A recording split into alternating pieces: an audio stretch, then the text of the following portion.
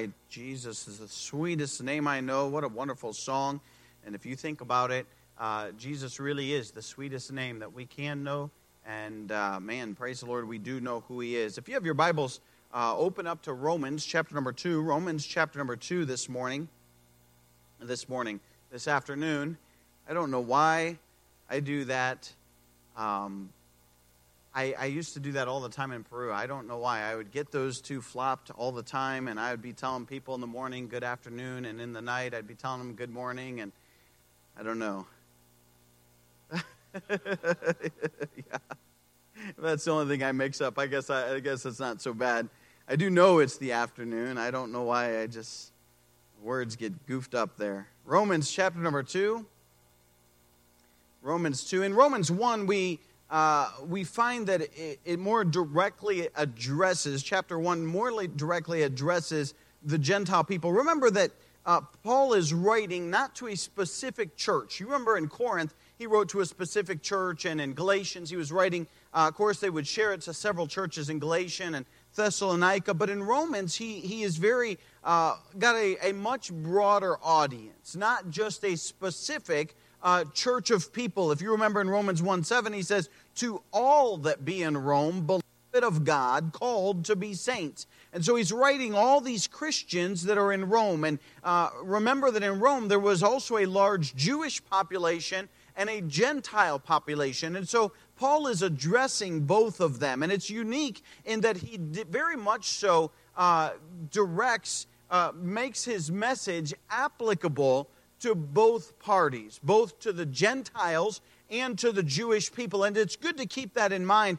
Several times he does mention to the Jew and to the Gentile. You'll see that phrase several times throughout the book of Romans. And we find chapter 1, he was specifically, you remember, he said, as he was addressing sin, and he goes through, especially in the end part, he deals with God gave them up to uncleanness and to vile affections and to a reprobate mind, the things that God gave them up to. And you could imagine the Jewish religious crowd saying, amen, them heathens, God gave them up. And you could kind of picture that. And the heathens thinking to ourselves, yeah, we're a bunch of sinners. We know that. We're lost. We're without God. And so you kind of get that idea and that picture as you go through chapter 1. In chapter 2, he is going to start addressing the Jewish crowd. And that crowd that was saying amen, now they're going to quiet down. And now the heathens are going to say amen. Because those Jews, the Jewish people, were very religious people. And because of that religion, they became very pious people. And listen, that is a great message to us as Christians. One of the biggest problems with the Jewish nations, who was it that Jesus battled with most when he had his earthly ministry? It was the Pharisees and the Sadducees. You remember that he addressed them many times, and he was fierce against the Pharisaical mindset and against the Pharisees. And he said, hey, you're as whited sepulchres. In other words, you're beautifully painted white on the outside, but you're full of a bunch of dead stuff on the inside. There is nothing there.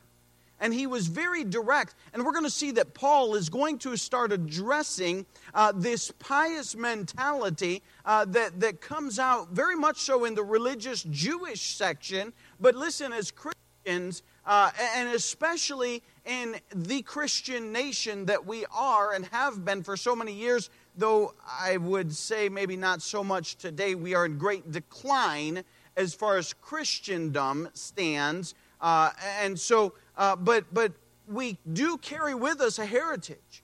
I mean, I don't know about your family, but I look back and my grandfather got saved and my dad grew up in church and my dad raised us in church. And I look back and I say, man, I'm the third generation. And maybe not everyone here is a second or a third generation. And maybe some of you are new in Christ, but I'm saying this, sometimes with all that generation comes a pious attitude that, hey, we are better than everyone else. And we need to be very careful that that attitude does not consume us. And that's one of the things that Paul is going to deal with here in chapter 2 as we start out the chapter. Look with me at verse number 1. The Bible says, therefore thou art inexcusable O man, whosoever thou art that judgest, for wherein thou judgest another, thou condemnest thyself. For thou that judgest doest the same things. But we are sure that the judgment of God is according to truth against them which commit such things. And let's stop right there and let's have a word of prayer before we get into the message. Father, we thank you for your goodness to us. Thank you for the opportunity that we have to study your word. God, thank you for the fact that we have a copy of your word, God, sitting in our laps, and many of us have multiple copies. And what a blessing that we have such access to your word. God, I pray that you'd use me. God, I pray that you'd speak through me. God, may we learn and grow from your word this evening. God, I pray that you'd touch each and every heart and each and every listener. And Father, we'll be careful to give you the honor and glory for all that is said and done. In Jesus' precious name we pray. Amen. As we look at this passage, of course, Paul, let me say this too about Paul and the book of Romans. In the book of 1 Corinthians and 2 Corinthians, as we went through them, and Thessalonians and Galatians, they were very straightforward. Many times Paul would go in and he would tackle a certain point, and then he would move on to another point. And he'd tackle that point, then he would move on. In the book of Romans, especially here in chapter 2, I find that Paul tends to chase out every single rabbit.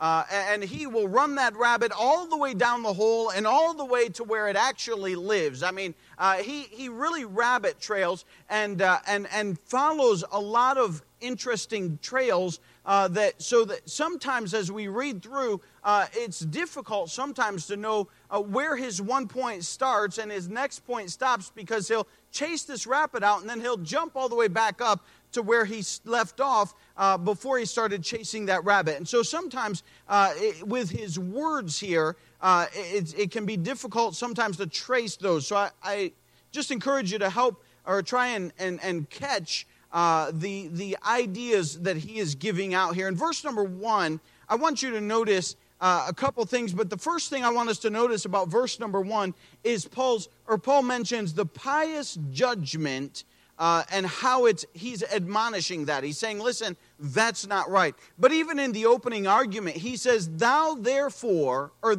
thou art inexcusable, O man. And remember that whenever you see therefore or wherefore, you have to go back into the context. And you'll remember in chapter 1, as we went through those, that God gave them up. He's closing out that argument, and he's saying, listen, man, listen, mankind, listen, both Jew and heathen person, that thou art inexcusable because God has revealed himself in you.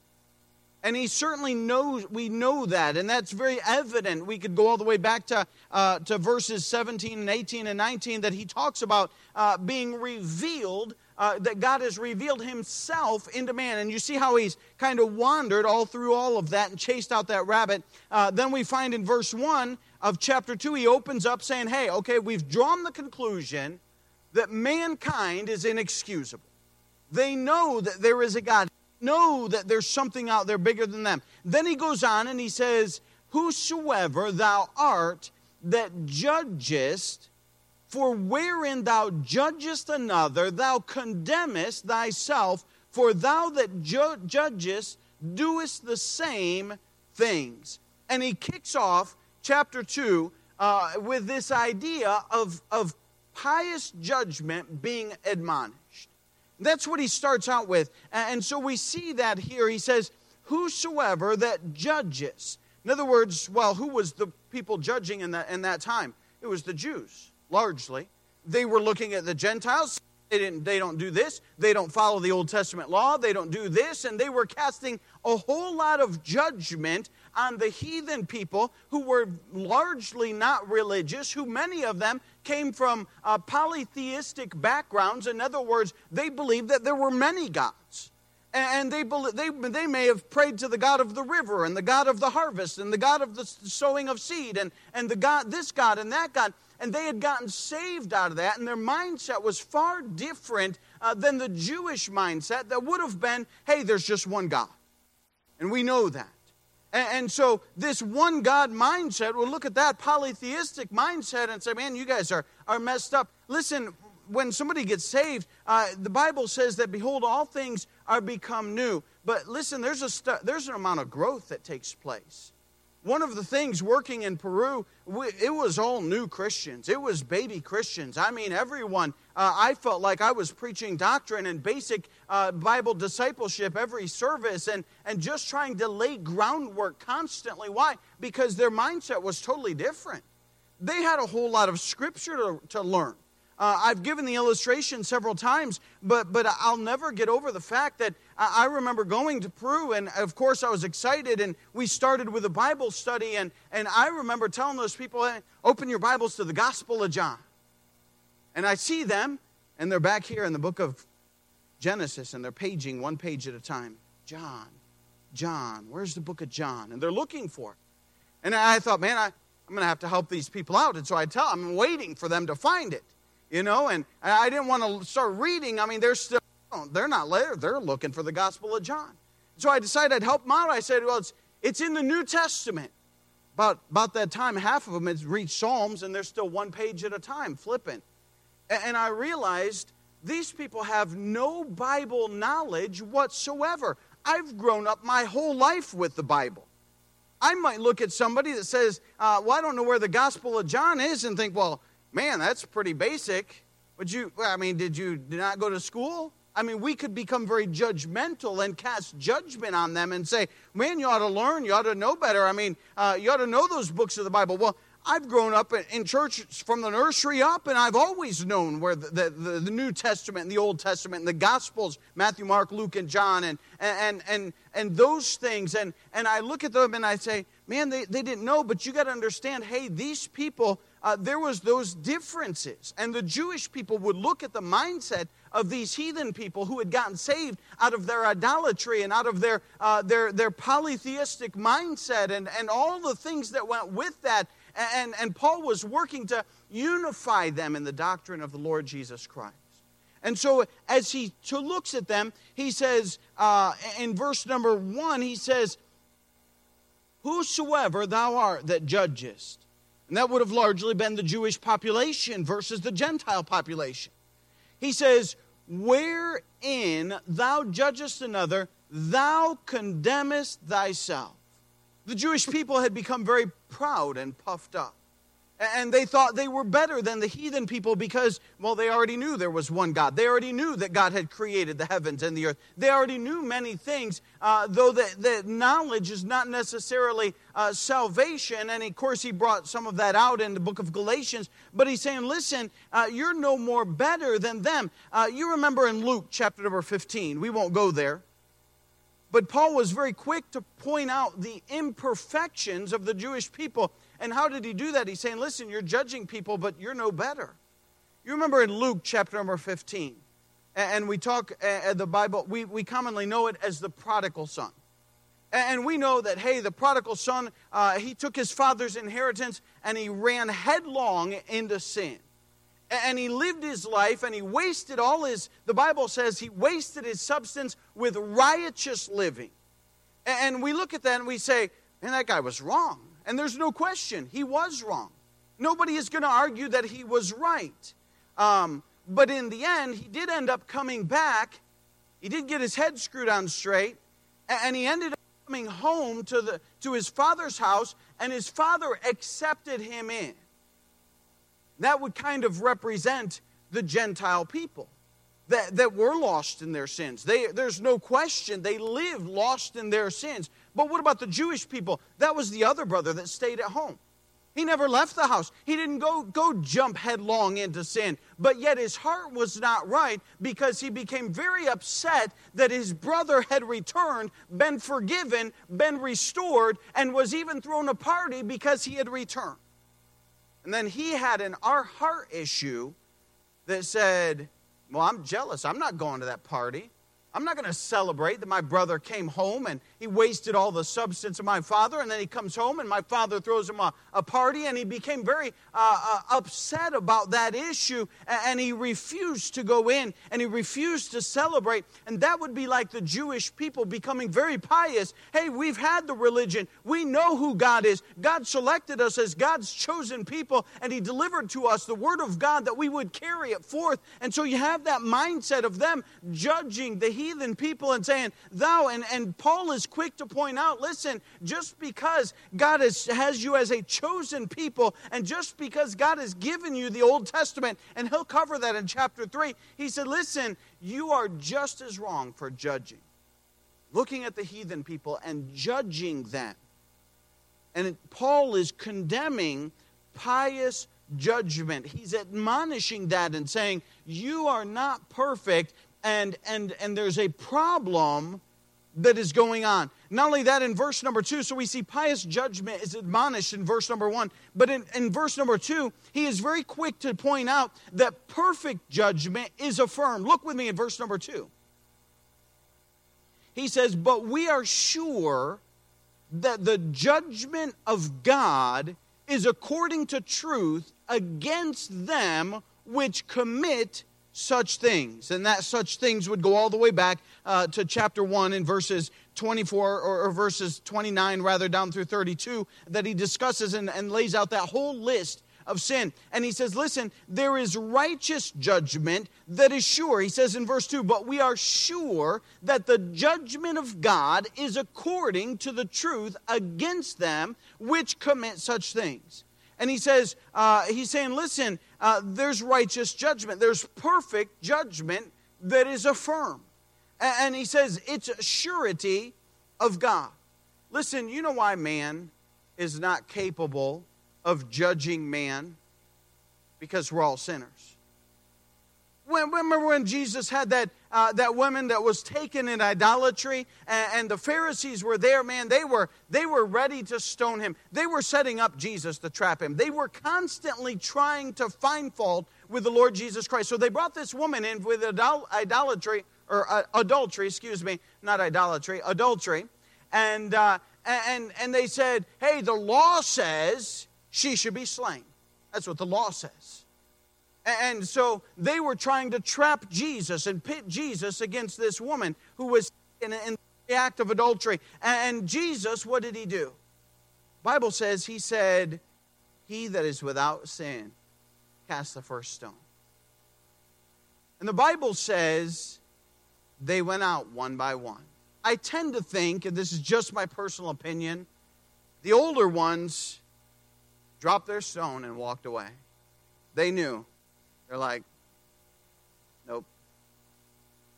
And the younger ones, we're going to stone her, and they're kind of looking around saying, and they realized everyone started leaving.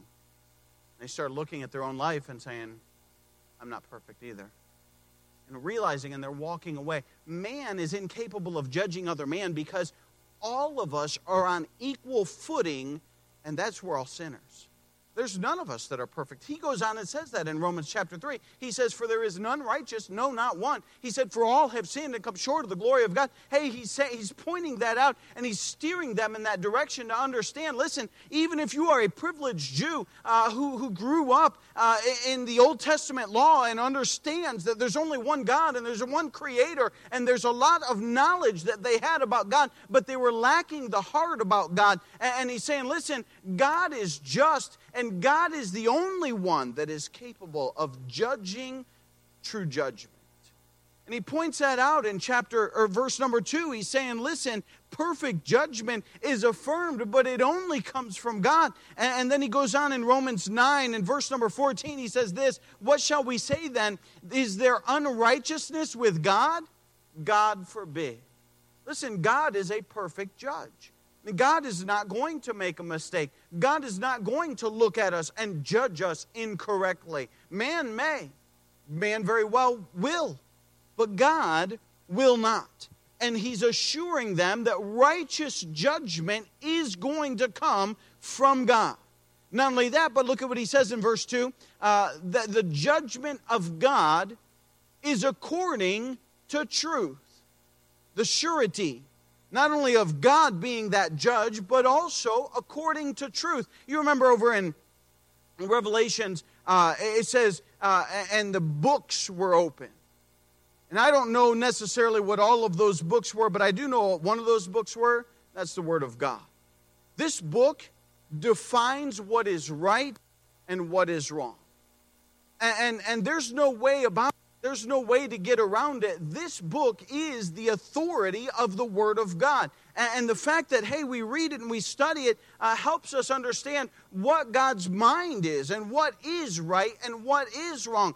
Many years ago, I saw a video, and I'll never forget it. And he was talking about society in large. It was a very interesting video and very deep-seated point. And when he looked at society and he said, somebody was telling somebody else, well, lying is wrong.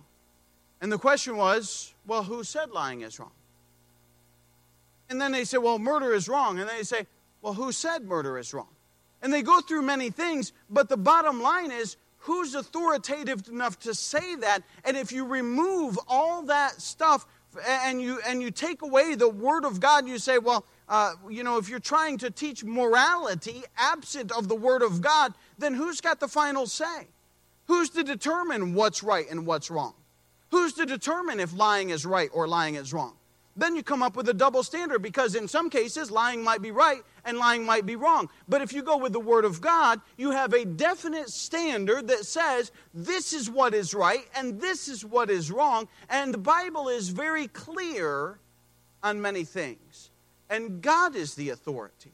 And so he's saying here in verse number 2 that there is a perfect judgment that is affirmed. And God is that righteous judge that is perfect, and the Word of God is righteous. The Bible says in Psalm 119 and verse number 60, thy word is true from the beginning, and every one of thy righteous judgments endureth forever. And the Word of God will stand, and his book is right. And make no mistake about it, that the Word of God is the righteous and perfect Word of God that is the standard and authority for what is right and wrong. So we find pious judgment in verse 1 is condemned. We find perfect judgment is affirmed in verse number 2. And I want you to notice in verses 3 down through 11, probably even through verse number 16, I think, if I'm not mistaken, he goes on a rabbit trail about personal judgment being assured. And we're going to get into that. Look what it says there in verse number 3. He says, and thinkest thou this, O man, that judgest them which do such things, and doest the same, that thou shalt escape the judgment of God? In other words, he says to them, hey, you who are judging the other people, do you think that you're going to escape the judgment of God? Do you think you're so far above the law and that you're so far above everything else that you can judge everything else, but you yourself will not stand in judgment at the day before God? And he's saying, listen, that's completely ludicrous. Look at verse number 4. He goes on and he says, or despisest thou the riches of his goodness and forbearance and longsuffering, not knowing that the goodness of God leadeth thee to repentance? In other words, he's saying, listen, he's specifically calling out the nation of Israel. Who was the nation that was blessed? Who was the nation that had received all of that? It was not by and large the heathen people. It was the Jewish people. They had received many blessings. They had received those things. But look at what he says in verse number 4. He says, despisest thou the riches of his goodness and forbearance and longsuffering, not knowing that the goodness of God leadeth thee to repentance? In other words, God said, hey, I've blessed you, and I've tried to give you many blessings in your life, but you've not recognized the blessings and repented of your way, but rather you've become very ungrateful and taken those things for granted. Well, how do you know that? Look at verse 4. See what he says. He goes on in his indictment against them, and he says in verse number 5, verse 5, but after thy hardness and impenitent heart treasurest up unto thyself wrath against the day of wrath and revelation of the righteous judgment of God. In other words, he's saying in verse number 5, he's saying, listen, you are piously judging other people. And I want you to understand, do you think that you're above judgment and that God will never take into account your actions and your thoughts and your judgments that you've judged on everyone else and just overlook your life? And he's saying, listen, the hardness and impenitent heart, that would be hard-heartedness. And that would be impenitent, would be unrepenting. In other words, somebody who will not repent. And he's saying, listen, you're not going to change. And I'm giving you the opportunity, but you're not going to change. And so, listen, the idea is, hey, I want you to, but you haven't. And I've blessed your life, but nothing's changed. And the fact of the matter is that that you have built up for yourself. That's what he says in verse 5. Treasurest up unto thyself wrath against the day of wrath. In other words, you're staring judgment in the face. Turn with me to 1 Corinthians chapter 3. I want you to see this. As we think about personal judgment, 1 Corinthians chapter number 3. 1 Corinthians chapter number 3 and verse number 11. I remember we went through this in 1 Corinthians, but he really is covering this very clearly in Romans chapter number 2. And he says in 1 Corinthians chapter number 3,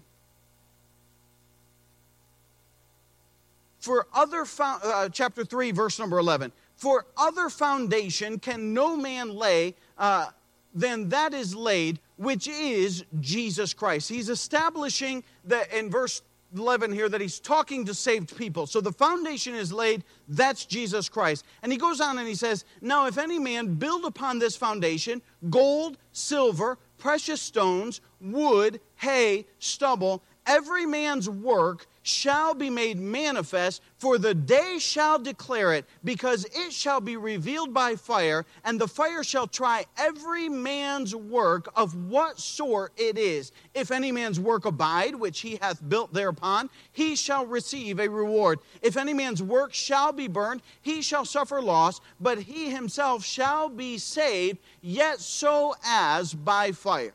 And I remember covering this when we went through this, and that's simply to say that even the saved will be judged of God. Now, we're not in fear of losing our salvation. I want you to understand that. Because he says here that, listen, if you build upon that foundation, that Jesus Christ, that is the solid rock, if you've been saved and if you've been born again, and as you go through your life and you build on your life, if you implement spiritual building in your life, you're adding to your life gold and silver, not gold, earthly gold, but rather heavenly gold and riches that can only be attained through God. But if you add unto there, he says, by wood, hay, or stubble. Wood, hay, and stubble would obviously represent the worldly treasures and the worldly things that can be made. But in the end, when judgment comes, that's going to be burned up by fire. You know, you can put gold through fire, and you know what happens? It comes out more pure. You can put silver through fire. You know what happens? It comes out more pure. You ever put wood through fire? You know what happens? It's all gone. It burns up. There's nothing left.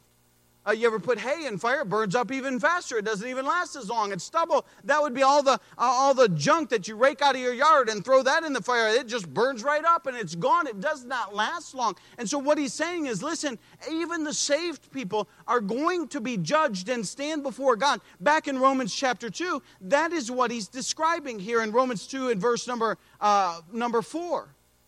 He says, or despisest thou the riches of his goodness and forbearance and longsuffering, not knowing the goodness of God leadeth to repentance? And then in verse 5 he says, but after thy hardness and impenitent heart treasurest up unto thyself wrath against the day of wrath and revelation of the righteous judgment of God. In other words, we're not to stand before our peers. And one thing that we need to keep in mind in our lifetime is you're not going to stand before me in the judgment day. You're not going to stand before any man in the judgment day. we're going to stand before God. You're going to stand before God, and I'm going to stand before God. And it would do us well to remember that in our life. Because listen, if every one of us live our life like, well, one day I'm going to stand before God and give an account for my actions, I think we'd be a little more careful about the actions we take. But the nation of Israel, they had blessings. They had, he says that in verse number 4, that thou despisest the riches and goodness and forbearance and long suffering, not knowing that the goodness of God leadeth thee to repentance. God was trying to bless them. God was trying to draw them back to himself. But because their heart was hardened in verse 5, and they were unrepentant, impenitent heart, that would be on the inside, their actions on the outside may not have displayed that. Many of the Pharisees and the pious Jews, they were very religious and they were looked good on the outside, but the problem was on the inside. That's what Jesus was saying. And so we see that the ungratefulness, we see the unrepentant problem of their life and how they were treasuring up for themselves wrath against the day of wrath and revelation of the righteous judgment of God. You notice he'll mention that again in verse 5 that he brought out in verse 2 is that God's judgment is going to be right.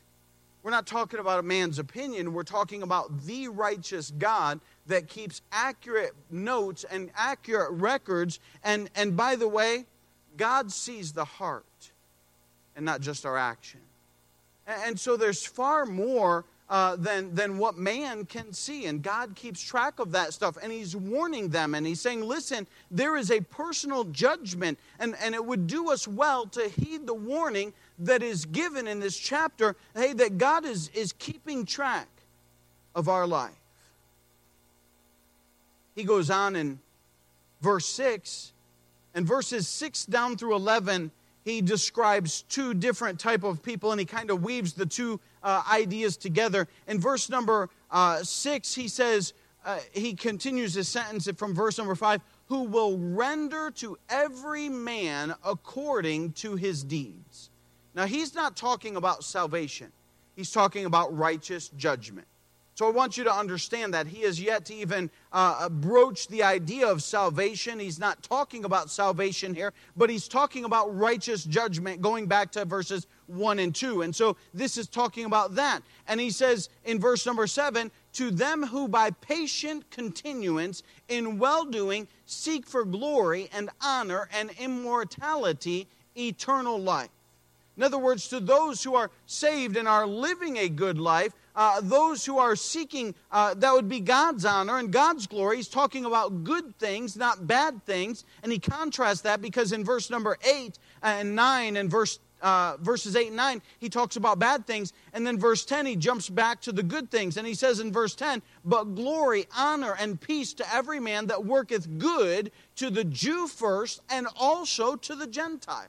And he's quick to drag us back that, hey, this applies to the Jew as well as to the Gentile. And so if somebody is seeking to do good and they're looking to do good works, then listen, there is the blessing of God on their life. And listen, that is clear throughout Scripture. The Bible says in Hebrews chapter number 11 and verse number 6, but without faith it is impossible to please him, for he that cometh to God must believe that he is, and that he is a rewarder of them that diligently seek him. We might not be perfect, but listen, we ought to be striving to seek God. We ought to be striving to please God with our life. We ought to be conscientious of the fact that, hey, that at some point God is going to judge us. Now listen, every one of us will have some kind of wood in our life. There's no doubt about it. It'll be burned up. But listen, I want to try and strive in my life to live a spiritual life where I'm heaping together gold, not for me, but for God's honor and for God's glory. And that's what he's driving to in these verses 8 and verse 7 and verse number 10. He's saying, listen, that we ought to seek God. And the Bible says it over and over again. You remember in Deuteronomy chapter 4 and verse number 29, but if From thence thou shalt seek the Lord thy God, thou shalt find him, if thou seek him with all thy heart and with all thy soul. And so the idea is that we ought to be seeking after God in our life. And he's saying that many times those who judge, they were not seeking after God. They were rather seeking a prominent position that they could judge other people and be looked to. Proverbs 8:17, I love them that love me, and those that seek me early shall find me. And he's saying, listen, in verses 7, to them who by patient continuance in well-doing seek for glory and honor and immortality, eternal life. Verse 10, but glory, honor, and peace to every man that worketh good, to the Jew first, and also to the Gentile. And he's saying, listen, we ought to be seeking after God. Listen, it's so easy. The world tempts us constantly to become entangled with the affairs of this life and with the things of this world. It just does. And so he's warning us that, hey, at some point God is going to judge us, and we ought to be seeking the Lord Jesus Christ. Look with me at verses 8 and 9. In verses 8 and 9, we see this. But unto them that are contentious and do not obey the truth, but obey unrighteousness, indignation, and wrath, tribulation, and anguish upon every soul of man that doeth evil, of the Jew first, and also of the Gentile. In verses 7 and 10, he writes and he assures them, hey, that those that are seeking God, they're going to find good things in their life. They're going to be blessed in their life. But those who are seeking contention, and there are contentious people, that's what he says there in verse number 7. But unto them that are contentious, and do not obey the truth, but obey unrighteousness, indignation, and wrath. In other words, those are many times they can be religious people who know the truth, but they're not seeking the truth. They're not seeking God with a diligent heart. They're seeking rather contention. And that's what he's saying. He's saying, and he's assuring them God is taking notes and God is keeping track. And in the end, they're going to have to stand before God, not before us. We don't, listen, lest we be like the Pharisees. We judge, well, that guy did this and that guy did this. And man, I was in church and I'm doing this and I'm doing that. We ought to be careful that we don't become puffed up ourselves. But rather, as has been stated so many times, it is a full-time job to keep yourself right with God without worrying about other people. And Paul is saying, listen, there's this pious, righteous Jewish crowd that is often judging heathen people and judging other people with this I'm better than thou attitude. And he's saying, listen, I can assure you of this, that every person, whether they're heathen, he says to the Jew first and also to the Gentile, if they're living right and seeking God, that they're going to stand before God. If they're contentious and seeking contention, even if they're a Jew, even if they're a Gentile, it does not matter, that they are going to stand before God in righteous judgment, not unjust judgment.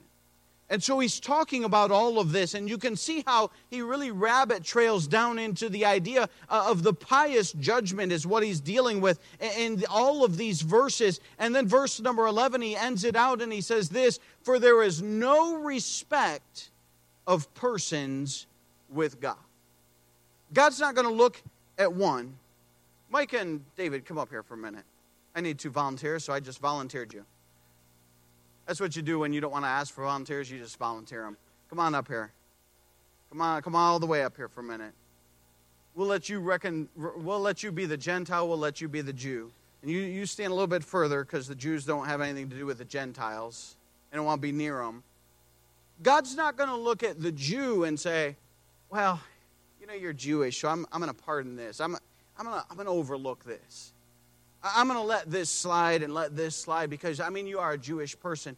God's not going to do that Because the Bible is very clear that, hey, there's no respect of persons with God. He's not going to say, well, you're Jewish and you're affluent and this and that, and you're a Gentile. Man, we're gonna throw the book at you, the law, man, every bit of it. You got to do this, you got to do that, and if you mess up. And listen, that's oftentimes what the Jews were doing to the Gentiles.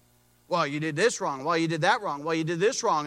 And they were very judgmental against the heathen people. And Paul is pointing out, he's quick to point out, that God's judgment is not partial to one way or to the other. He is very just in what he judges. He's very, very righteous is what the word that the Bible uses in his judgments. He's going to say, listen, to the Jew first, and then to the Gentile, this is what my word says, and you broke my word. This is what my word says, and you broke my word. You went against my word. And you don't have any slack because you're a Jew, and you don't have any slack because you're a heathen, you didn't know any better. The fact is, the word of God gives us clear dictates, and because you went against it, then the righteous judgment is what God dictates from his word. And so there's no difference whether you're Jew or Gentile. It does not matter. Thank you, guys. You may sit down. There's no difference between them. God's not looking at one and saying, well, listen, we are, by rights, we are, by and large, we are Gentile people, with the exception of pastor. He's got Jewish heritage. Well, we're Gentile people. I mean, we are. But listen, God's not going to give us a pass, because, well, we grew up, we didn't know any better. He's not going to look at us and say, well, we'll let you slide on that because after all, you didn't know. No, his judgments are righteous. They're going to be the same. There's no respect of persons. Well, I tell you what, I'm going to give you, and to pull that over into the Christian circles and the Christian mindset, well, I tell you what, man, you sang in the choir and you cleaned the church every week. I tell you, I'm going to give you a pass on that. Well, you did this, and you were a really good giver at church, so we're going to let some things slide. God doesn't do that. His judgments are righteous, and he expects the same from all of his children. So we need to understand that that's what Paul is saying, and that eventually, someday, listen, we will stand before God. Listen, there's two separate judgments, and I won't get into all the details, but there is certainly one judgment. It's in Revelation, I believe it's in chapter 21, if I'm not mistaken, chapter 20, somewhere in there, where it says that I saw the dead, small and great, stand before God. That is the judgment of those that are lost. And he's not judging them to find out if they were good enough to get in heaven. That's not what he's judging them at all. Matter of fact, we find that they're cast into the lake of fire. And so God is dealing with the lost people. But in 1 Corinthians chapter 3 that we looked at, listen, saved people are going to give an account for themselves as well. Don't think, well, I'm saved, I get a pass, and I don't have to worry, I can live how I want. That's what's so largely proclaimed today. Grace, they say. That's an abuse of grace. God expects us to live right. God doesn't say, well, because you're saved, you can just live how you want and do what you want and act what you want. That's not what he's saying. And Paul is saying, listen, there is a judgment, and it is a righteous judgment. It is a perfect judgment, because the judge is perfect and the book is written. And there is a perfect judgment that is coming. And it is a personal judgment that we will give account for ourselves. And so Paul is explaining that here in Romans chapter 2, and I hope that just helps you understand Romans 2 a little bit. We'll get into the second part of that and the idea there, and then he dumps right into 3, where he proclaims that there's none righteous, and that we're all sinners before God. And hopefully that will just help you grasp a better understanding of all of that. As we stand to our feet, with our heads bowed and our eyes closed,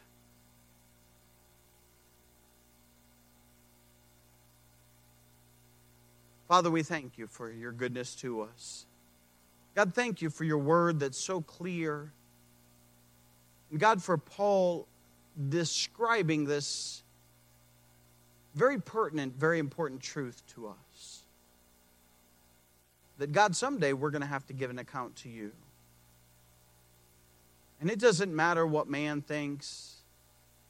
It doesn't matter what man says. Ultimately, in the end, It's you that we're going to stand before.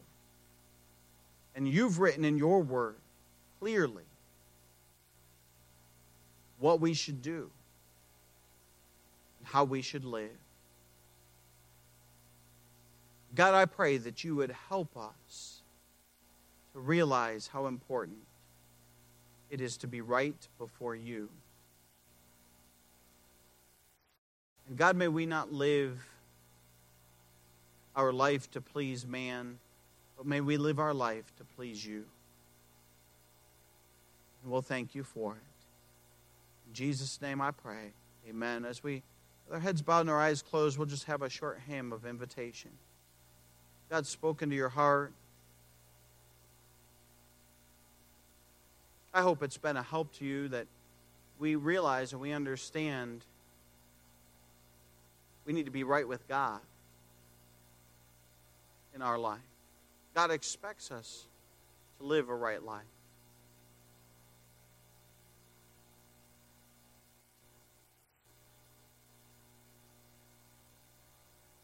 May we not become pious, puffed up, and sometimes that's easy to do. Sometimes it's easy to think of yourself as better than somebody else.